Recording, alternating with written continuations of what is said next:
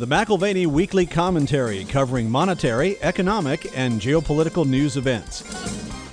Currency markets were particularly interesting last week. The two that stood out, the yen and the RMB, the Chinese currency.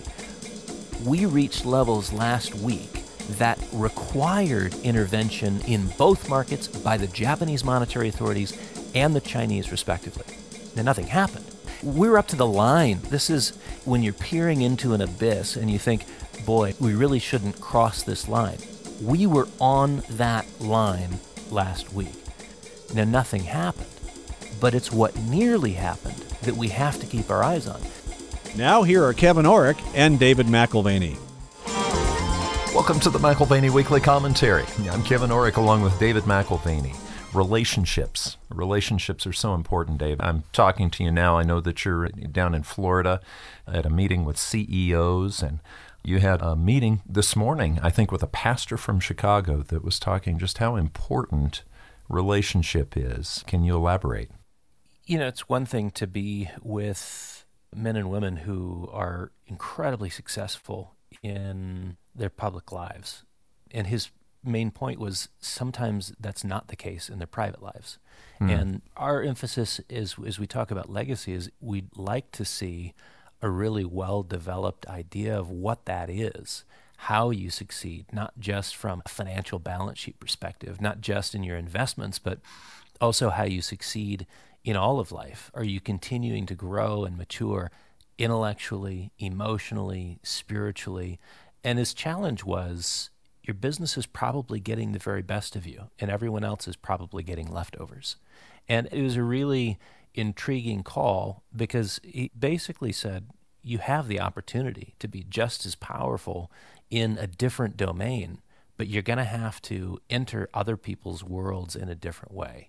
You've built a world. How and to what degree are you entering the worlds of the people who are in your life, who may not be interested in your world? It was a very compelling message. I think something that everybody in the room was, shell-shocked wouldn't be the right word, but certainly in tune with. One of the guests that we had in the past, she wrote a book called Signals. Yeah, I think about relationship, Dave. A lot of times relationships are built by how we listen and look at each other. What are you paying attention to? Are there things happening with the person that you have this relationship with that you're picking up on that may be displaying a problem? And that can be addressed just by simply intervening in that. One of the things I have always loved about working with your family is that your family has always cared about my family.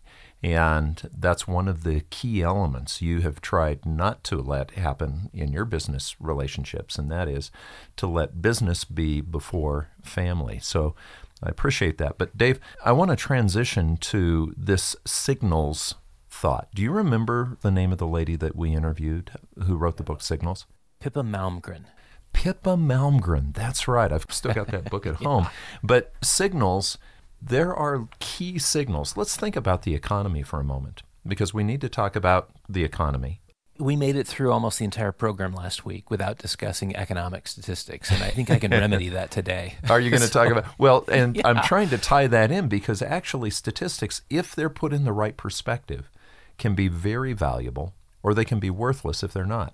Well, last week was interesting if you focused in on a few key details in the market. Specifically, we had currency gyrations, we had bond market yields, and of course we had the Fed's Z1 report too, which was confirmation of the current credit cycle dynamics.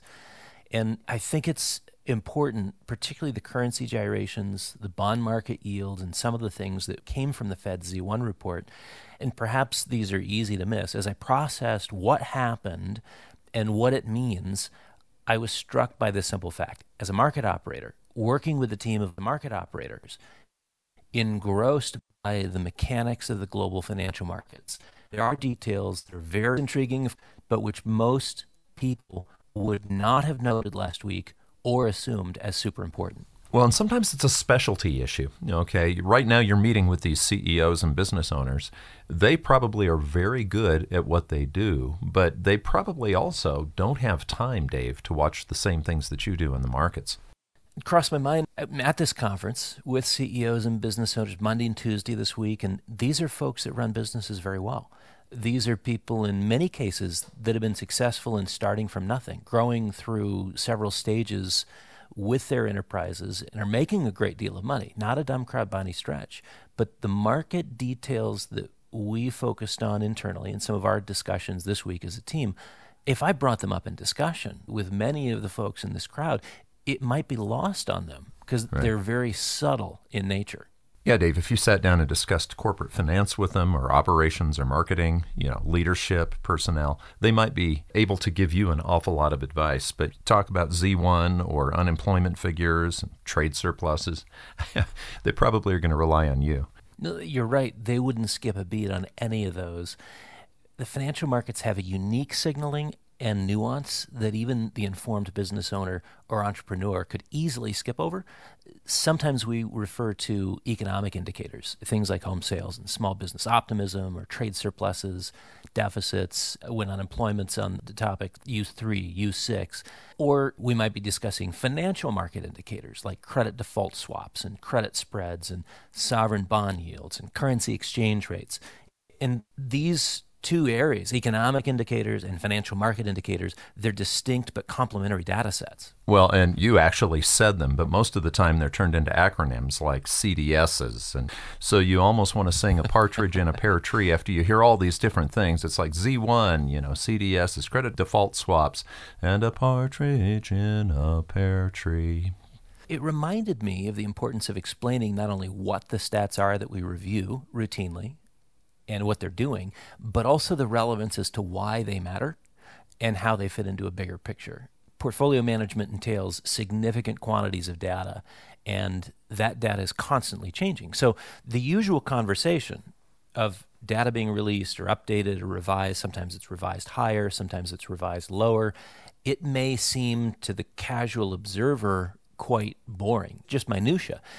But it's in the nuance that reading the market's behavior occurs. Imagine a psychiatrist observing a patient, noting what is said and not said, trying to discern reality from any cues that are given, behavioral cues, tics and tells, which speak loudly, particularly to a trained eye. And I was reminded of the importance of our team dynamic and the process of reviewing these market tics and tells, nothing too dramatic, but everything in a composite picture is important in piecing together the truth. Markets are an expression of human behavior. They're an expression of human bias and belief. And if we started with price action, that's perhaps the most obvious starting point for market observation. But there's other data points that add to clarity about the present reality in a significant way. And I'll try to connect some of the dots a little today and expand on a few of the details which spoke loudly to us as operators in the last little short stretch of time. I just heard a talk from a guy who does very interesting operations back in countries that are quite dangerous for the CIA. And he talks about when he puts a team together, he realizes that each person in that team is going to have a very specific specialty, but they're also going to have a specific frame of reference so that they can actually do something that maybe the other team member couldn't do. And what he said was this. He said, when a team is working well together, you're going to have one that's dominant for a short period of time, and then that dominance no longer works, and you have to be able to quickly shift to someone else. And I think about your team, Morgan Lewis and Doug and Robert and Ted, and you look at this, and Dave, yourself, as you guys discuss those things, I'm sure you rely on that same team dynamic. I go back to a book that I read as a part of the program in Edinburgh, Scotland, where we looked at the history of financial markets. And one of those books dealt specifically with how much credit is in the system. And asset prices are driven by either there being too much credit or not enough. And there's never really a static point or a balanced point in the credit markets. There is either too much or too little. And so we look at certain indicators and it gives us these inputs that we need. Part of our framework is credit. Fed released its Z1 report, and it does this on a quarter-by-quarter basis. And it includes data on transactions and levels of financial assets and liabilities by sector, and looking at specific financial instruments. So you get the full balance sheet, including net worth for households and for nonprofit organizations and for non-financial corporate businesses and for financial corporate businesses, along with a decent snapshot of governmental finance as well. The Q2 report was released last week on the 8th and gave several intriguing data points to consider. And the report does not provide conclusions or recommendations. That's where we have to look at it and say, what does this mean? The meaning of the report, it's subject to interpretation and therefore is ideally understood in a context of how it has changed through time. It's particularly helpful if we're able to say, okay, here's what the numbers are today, what were they in the past, how does this compare?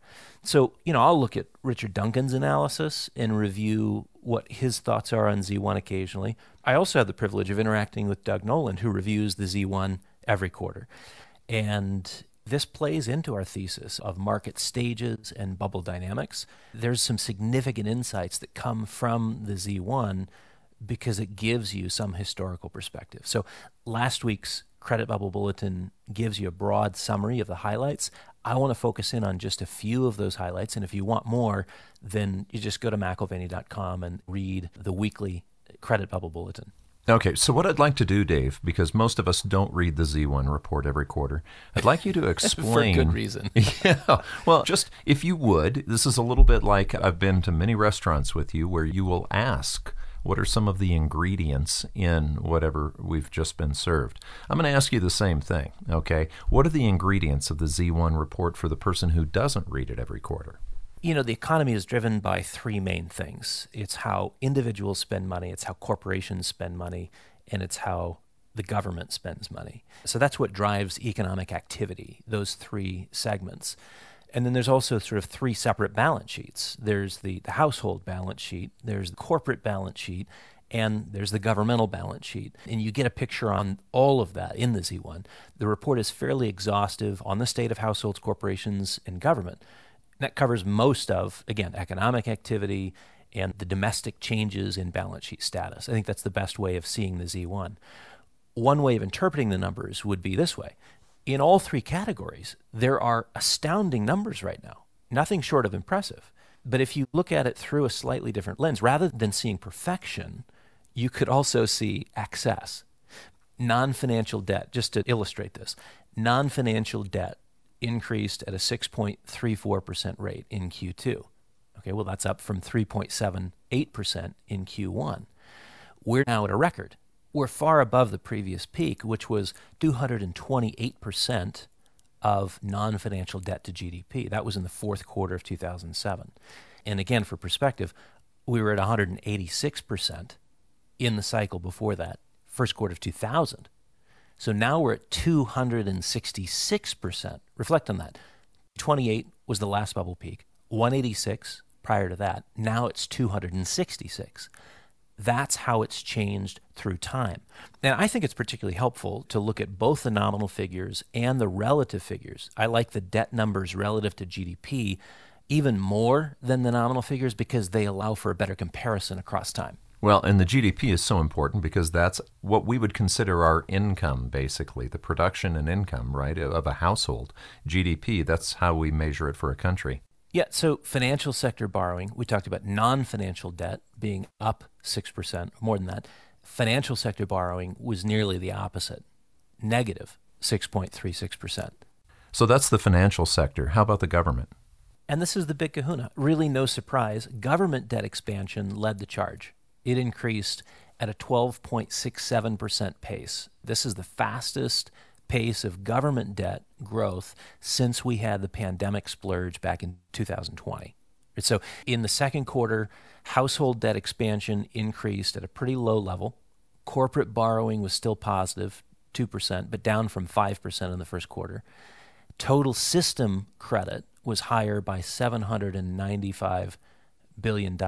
It takes us to 96, just over 96 trillion, nearly double the levels of 2008.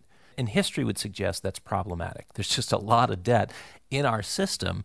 And frankly, it's higher levels of debt. And as we've said in previous weeks, we are also having higher debt servicing costs on those higher levels of debt because interest rates are higher. Well, and one of the challenges when we're dealing with these things is to say, okay, what do we compare this to? Because we're just human beings. The only way we can really understand something is how it relates to something else. And one of the masters of, we were talking about relationship. One of the masters of seeing relationship is this man named Warren Buffett. And Warren Buffett pays very close attention to various relationships relative to GDP. Yeah, this has become more popular. Forbes magazine wrote about this back in 2002 in an interview with Buffett, and it's what he has become known as the Buffett indicator. And it was his way in 2002 of saying, I think stocks are still a little pricey. Maybe it was 2001 that the Forbes article ran, but comparing the Dow, for instance, in 1929, it was 381 points. Compare that to the Dow in its most recent peak, 2022, 36,952 points. So if you look at those two numbers, 381 versus 36,592, what does it tell you? But if you look at the index versus GDP, it gives you a truer picture. And that's where Buffett's market cap to GDP, which is the Buffett indicator, accounts for all of equities, not just one index like the Dow, but all equities. The ratio is in bubble territory, right? And I think this helps us explain why the actions taken by Berkshire Hathaway and Buffett's management team have been what they've been in recent months. We're now in a 3-quarter streak of selling stocks and raising on a net basis $33 billion in cash from those equity liquidations. Sure, they've been buying some stocks, but if you look at the buys versus the sells, over the last 9 months, $33 billion in cash raised, $33 billion of equity liquidated, right? Buy when others are selling and sell when others are buying, right? This is very consistent with Buffett's approach to value. Buffett liquidations are consistent with this theme of the market being overvalued. So digressing a little bit. In the year 2000, the ratio of corporate equities divided by nominal GDP, again, the Buffett ratio, it was at 160%. That's in the year 2000. In 2007, it was 120%. It's currently at 168.5%, right? So we've already rung the bell. The bell ringing occurred at 210% in late 2021, early 2022. And this cycle to take the number down to between 60 and 70%. So we're talking a pretty significant haircut from the 168.5 that we have today. And so often we've talked about how you have to be willing to feel a little bit too early and a little bit like an idiot when everybody's out making money. If you feel something is overvalued, it doesn't make sense to go buy it. But oftentimes we're tempted to do that because it's like, well, all right, it's been overvalued for a long time. Maybe it's going to be even more overvalued and I can make a little bit of money. How do we know when something's overvalued, and how do we have the discipline to actually exercise that knowledge?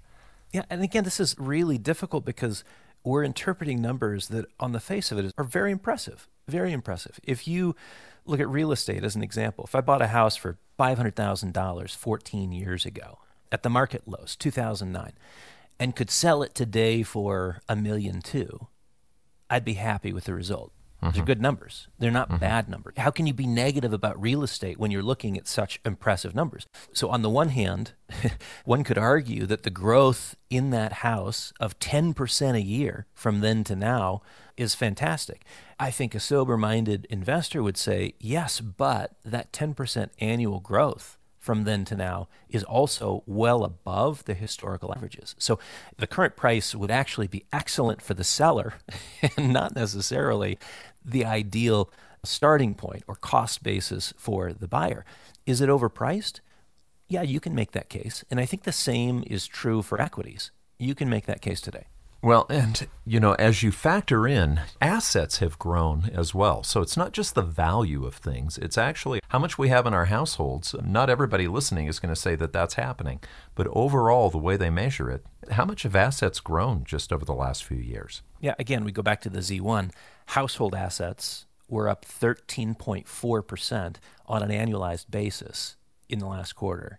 That's to an all-time high of $174 trillion. right? So that's household assets. The 2009 level was 73 trillion, just for perspective on where this bull run began.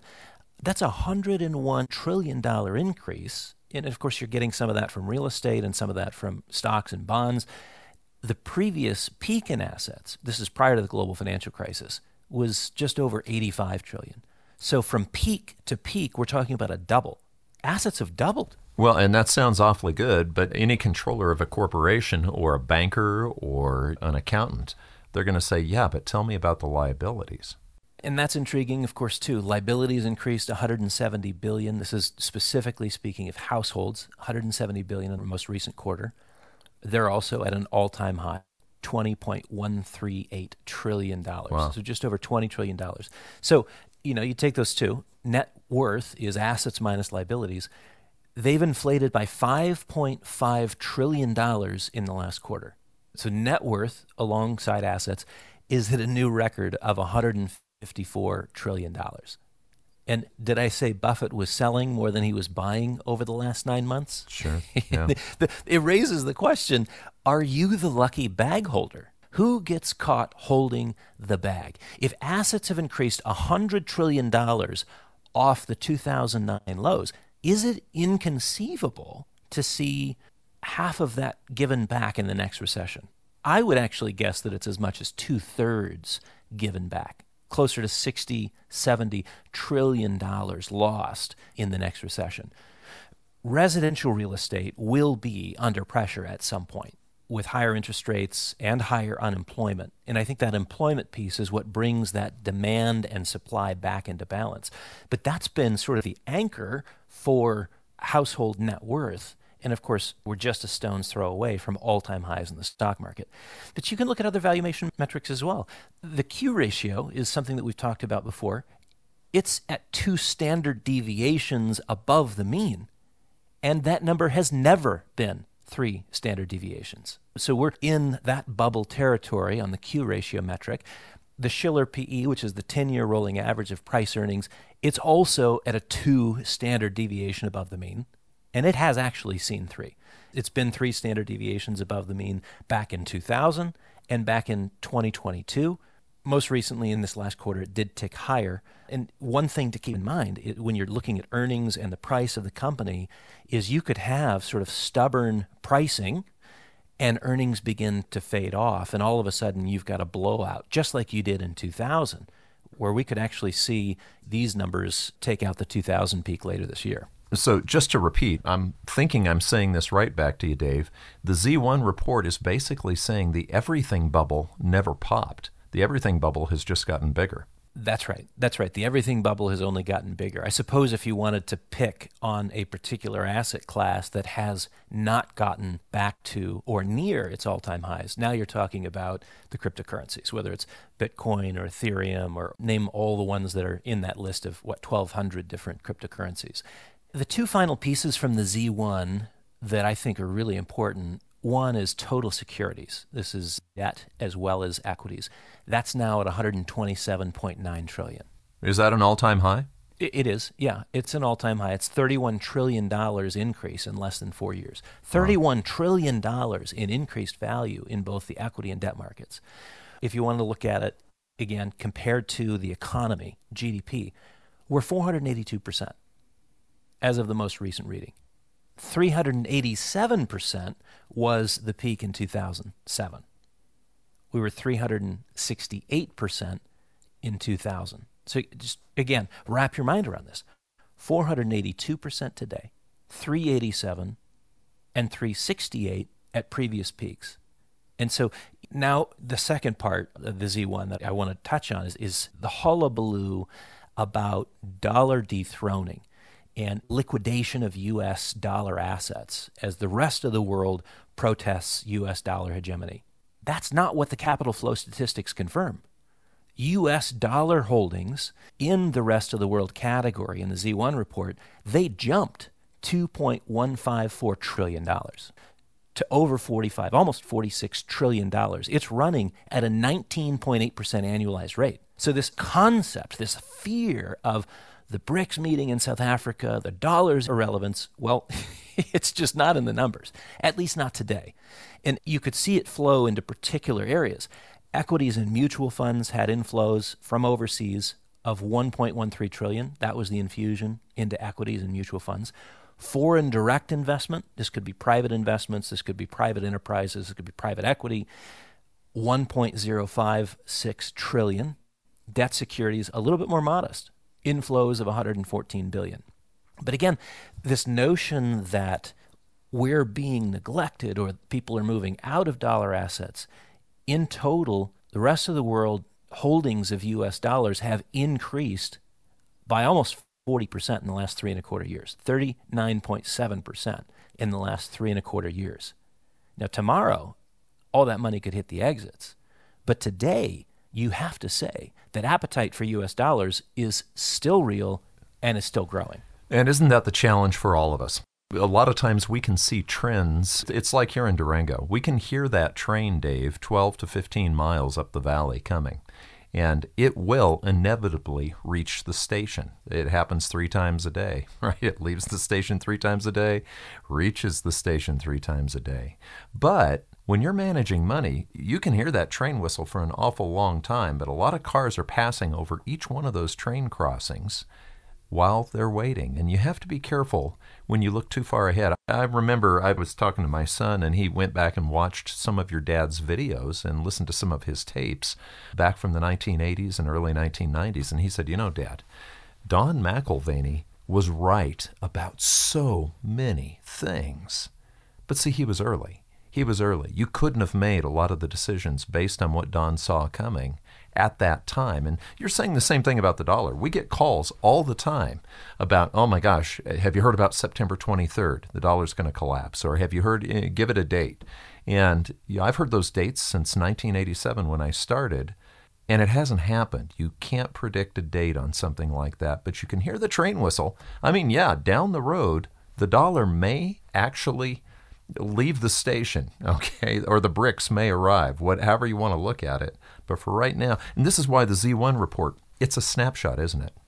Well, and I also say this, it's important to gain another frame of reference. If you price assets in gold, you begin to see how those assets are changing according to something that is solid versus fiat currencies. When you're measuring value in fiat currencies, each of these fiat currencies is strong or weak relative to each other. Earlier, I said that currency markets were particularly interesting last week. The two that stood out, looking back to last week, and actually into this week as well, the yen and the RMB, the Chinese currency.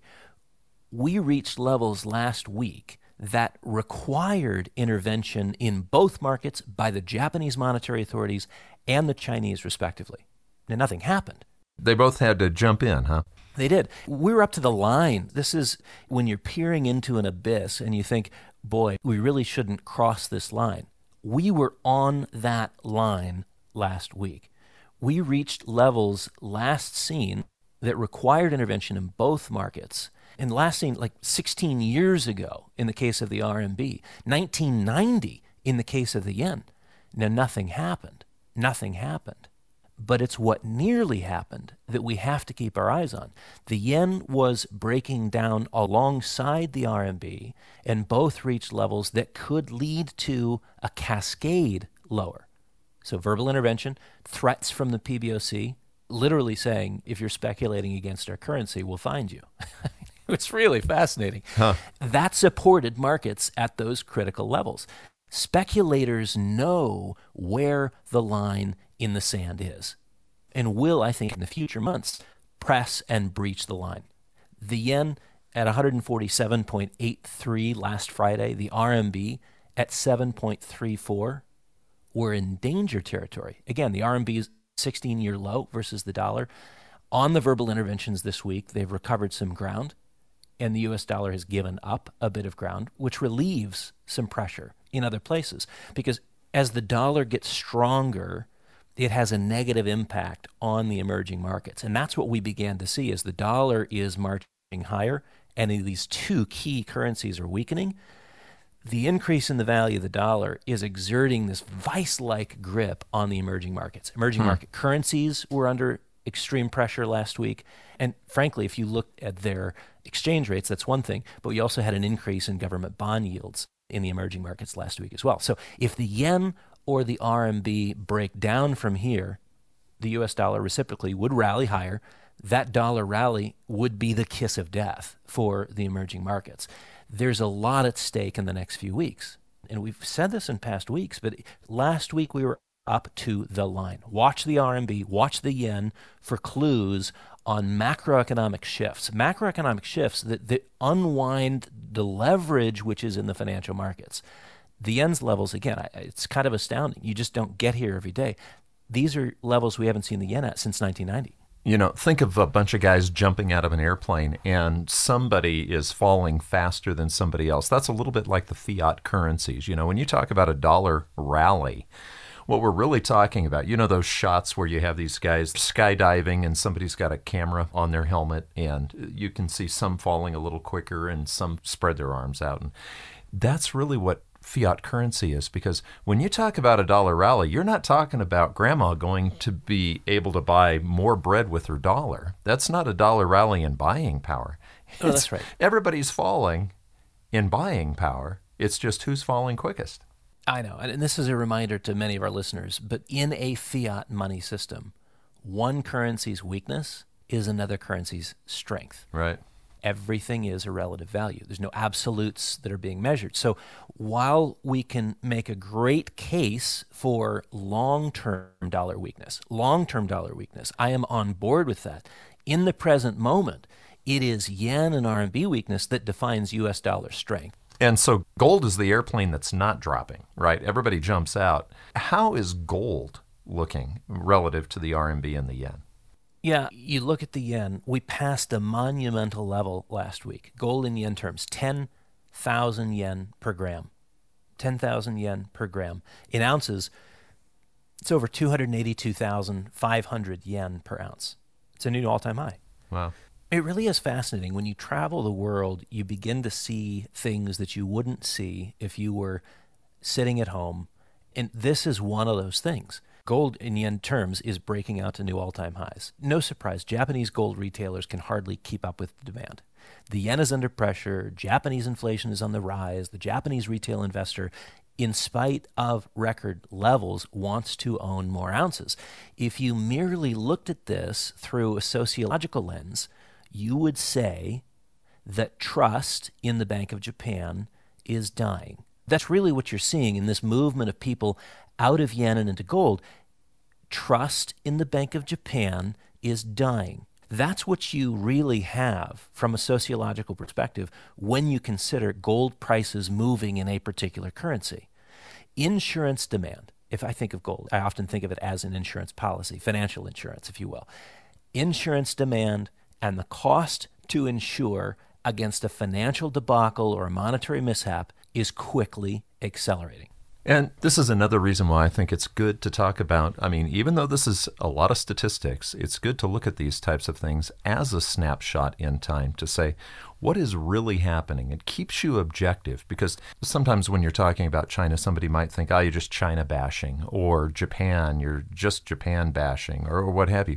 But the truth of the matter is the statistics, yes, you can lie with statistics, but the statistics don't lie if you're actually looking at them in relation to the right things.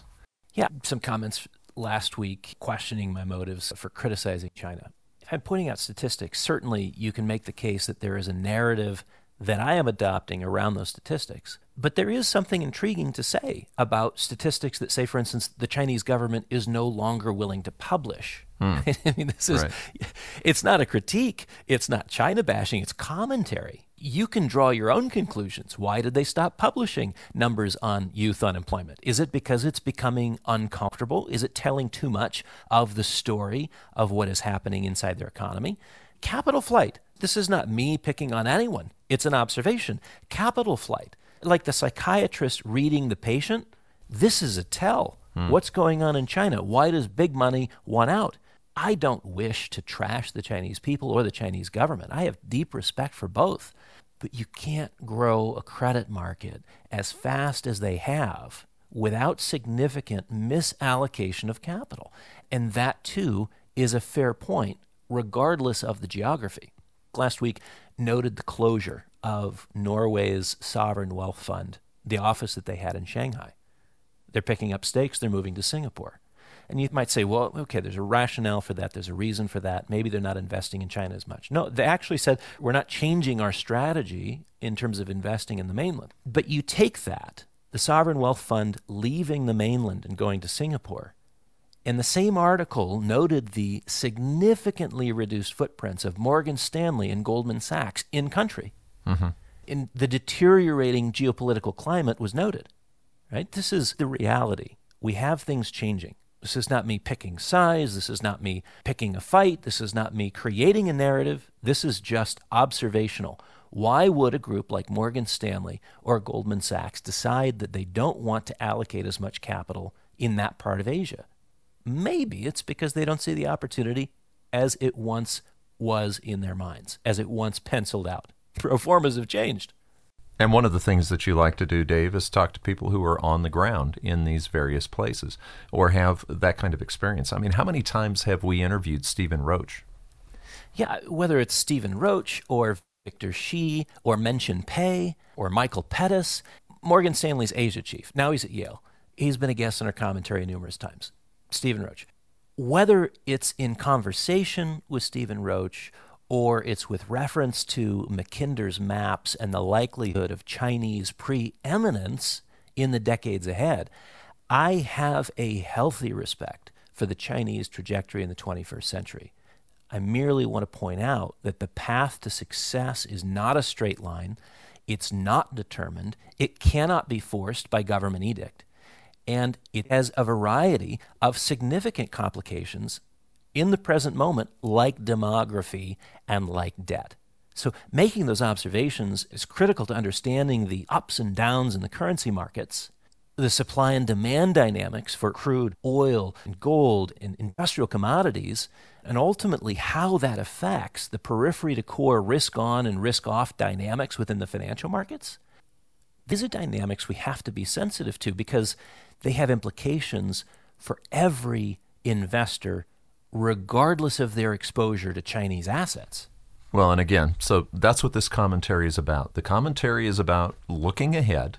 You often talk about how the economic moves to the political, moves to the geopolitical. Actually, I should have started the financial does because we looked at financial markets as well. So financial to the economic, to the political, to the geopolitical. You have to look down the track using that train analogy, but you also have to look at what today is. And the snapshot for today is not the snapshot for tomorrow, but just navigating that at this point, you have to look at where the pressures are building. We've often talked about the perspective triangle on this commentary, and we look at the basic asset allocation between growth and income-oriented investments on one side and precious metals at the base of the triangle is sort of a ballast insurance-type asset, and savings or cash equivalents on the other side of the triangle. And there's another triangle that my dad used to put up in the beginning of every one of his presentations, and I remember this going back to when I was age 6. It, too, was a perspective triangle, and he talked about the monetary economic decline. That was on one side of this triangle. And then he talked about the social and political decline on the other side of the triangle. And then he also spoke about the moral and spiritual decline at the base of the triangle. And these ways of sort of organizing our thinking, I was reminded in today's comments with these CEOs, that what we really need is a corrective in each of these areas.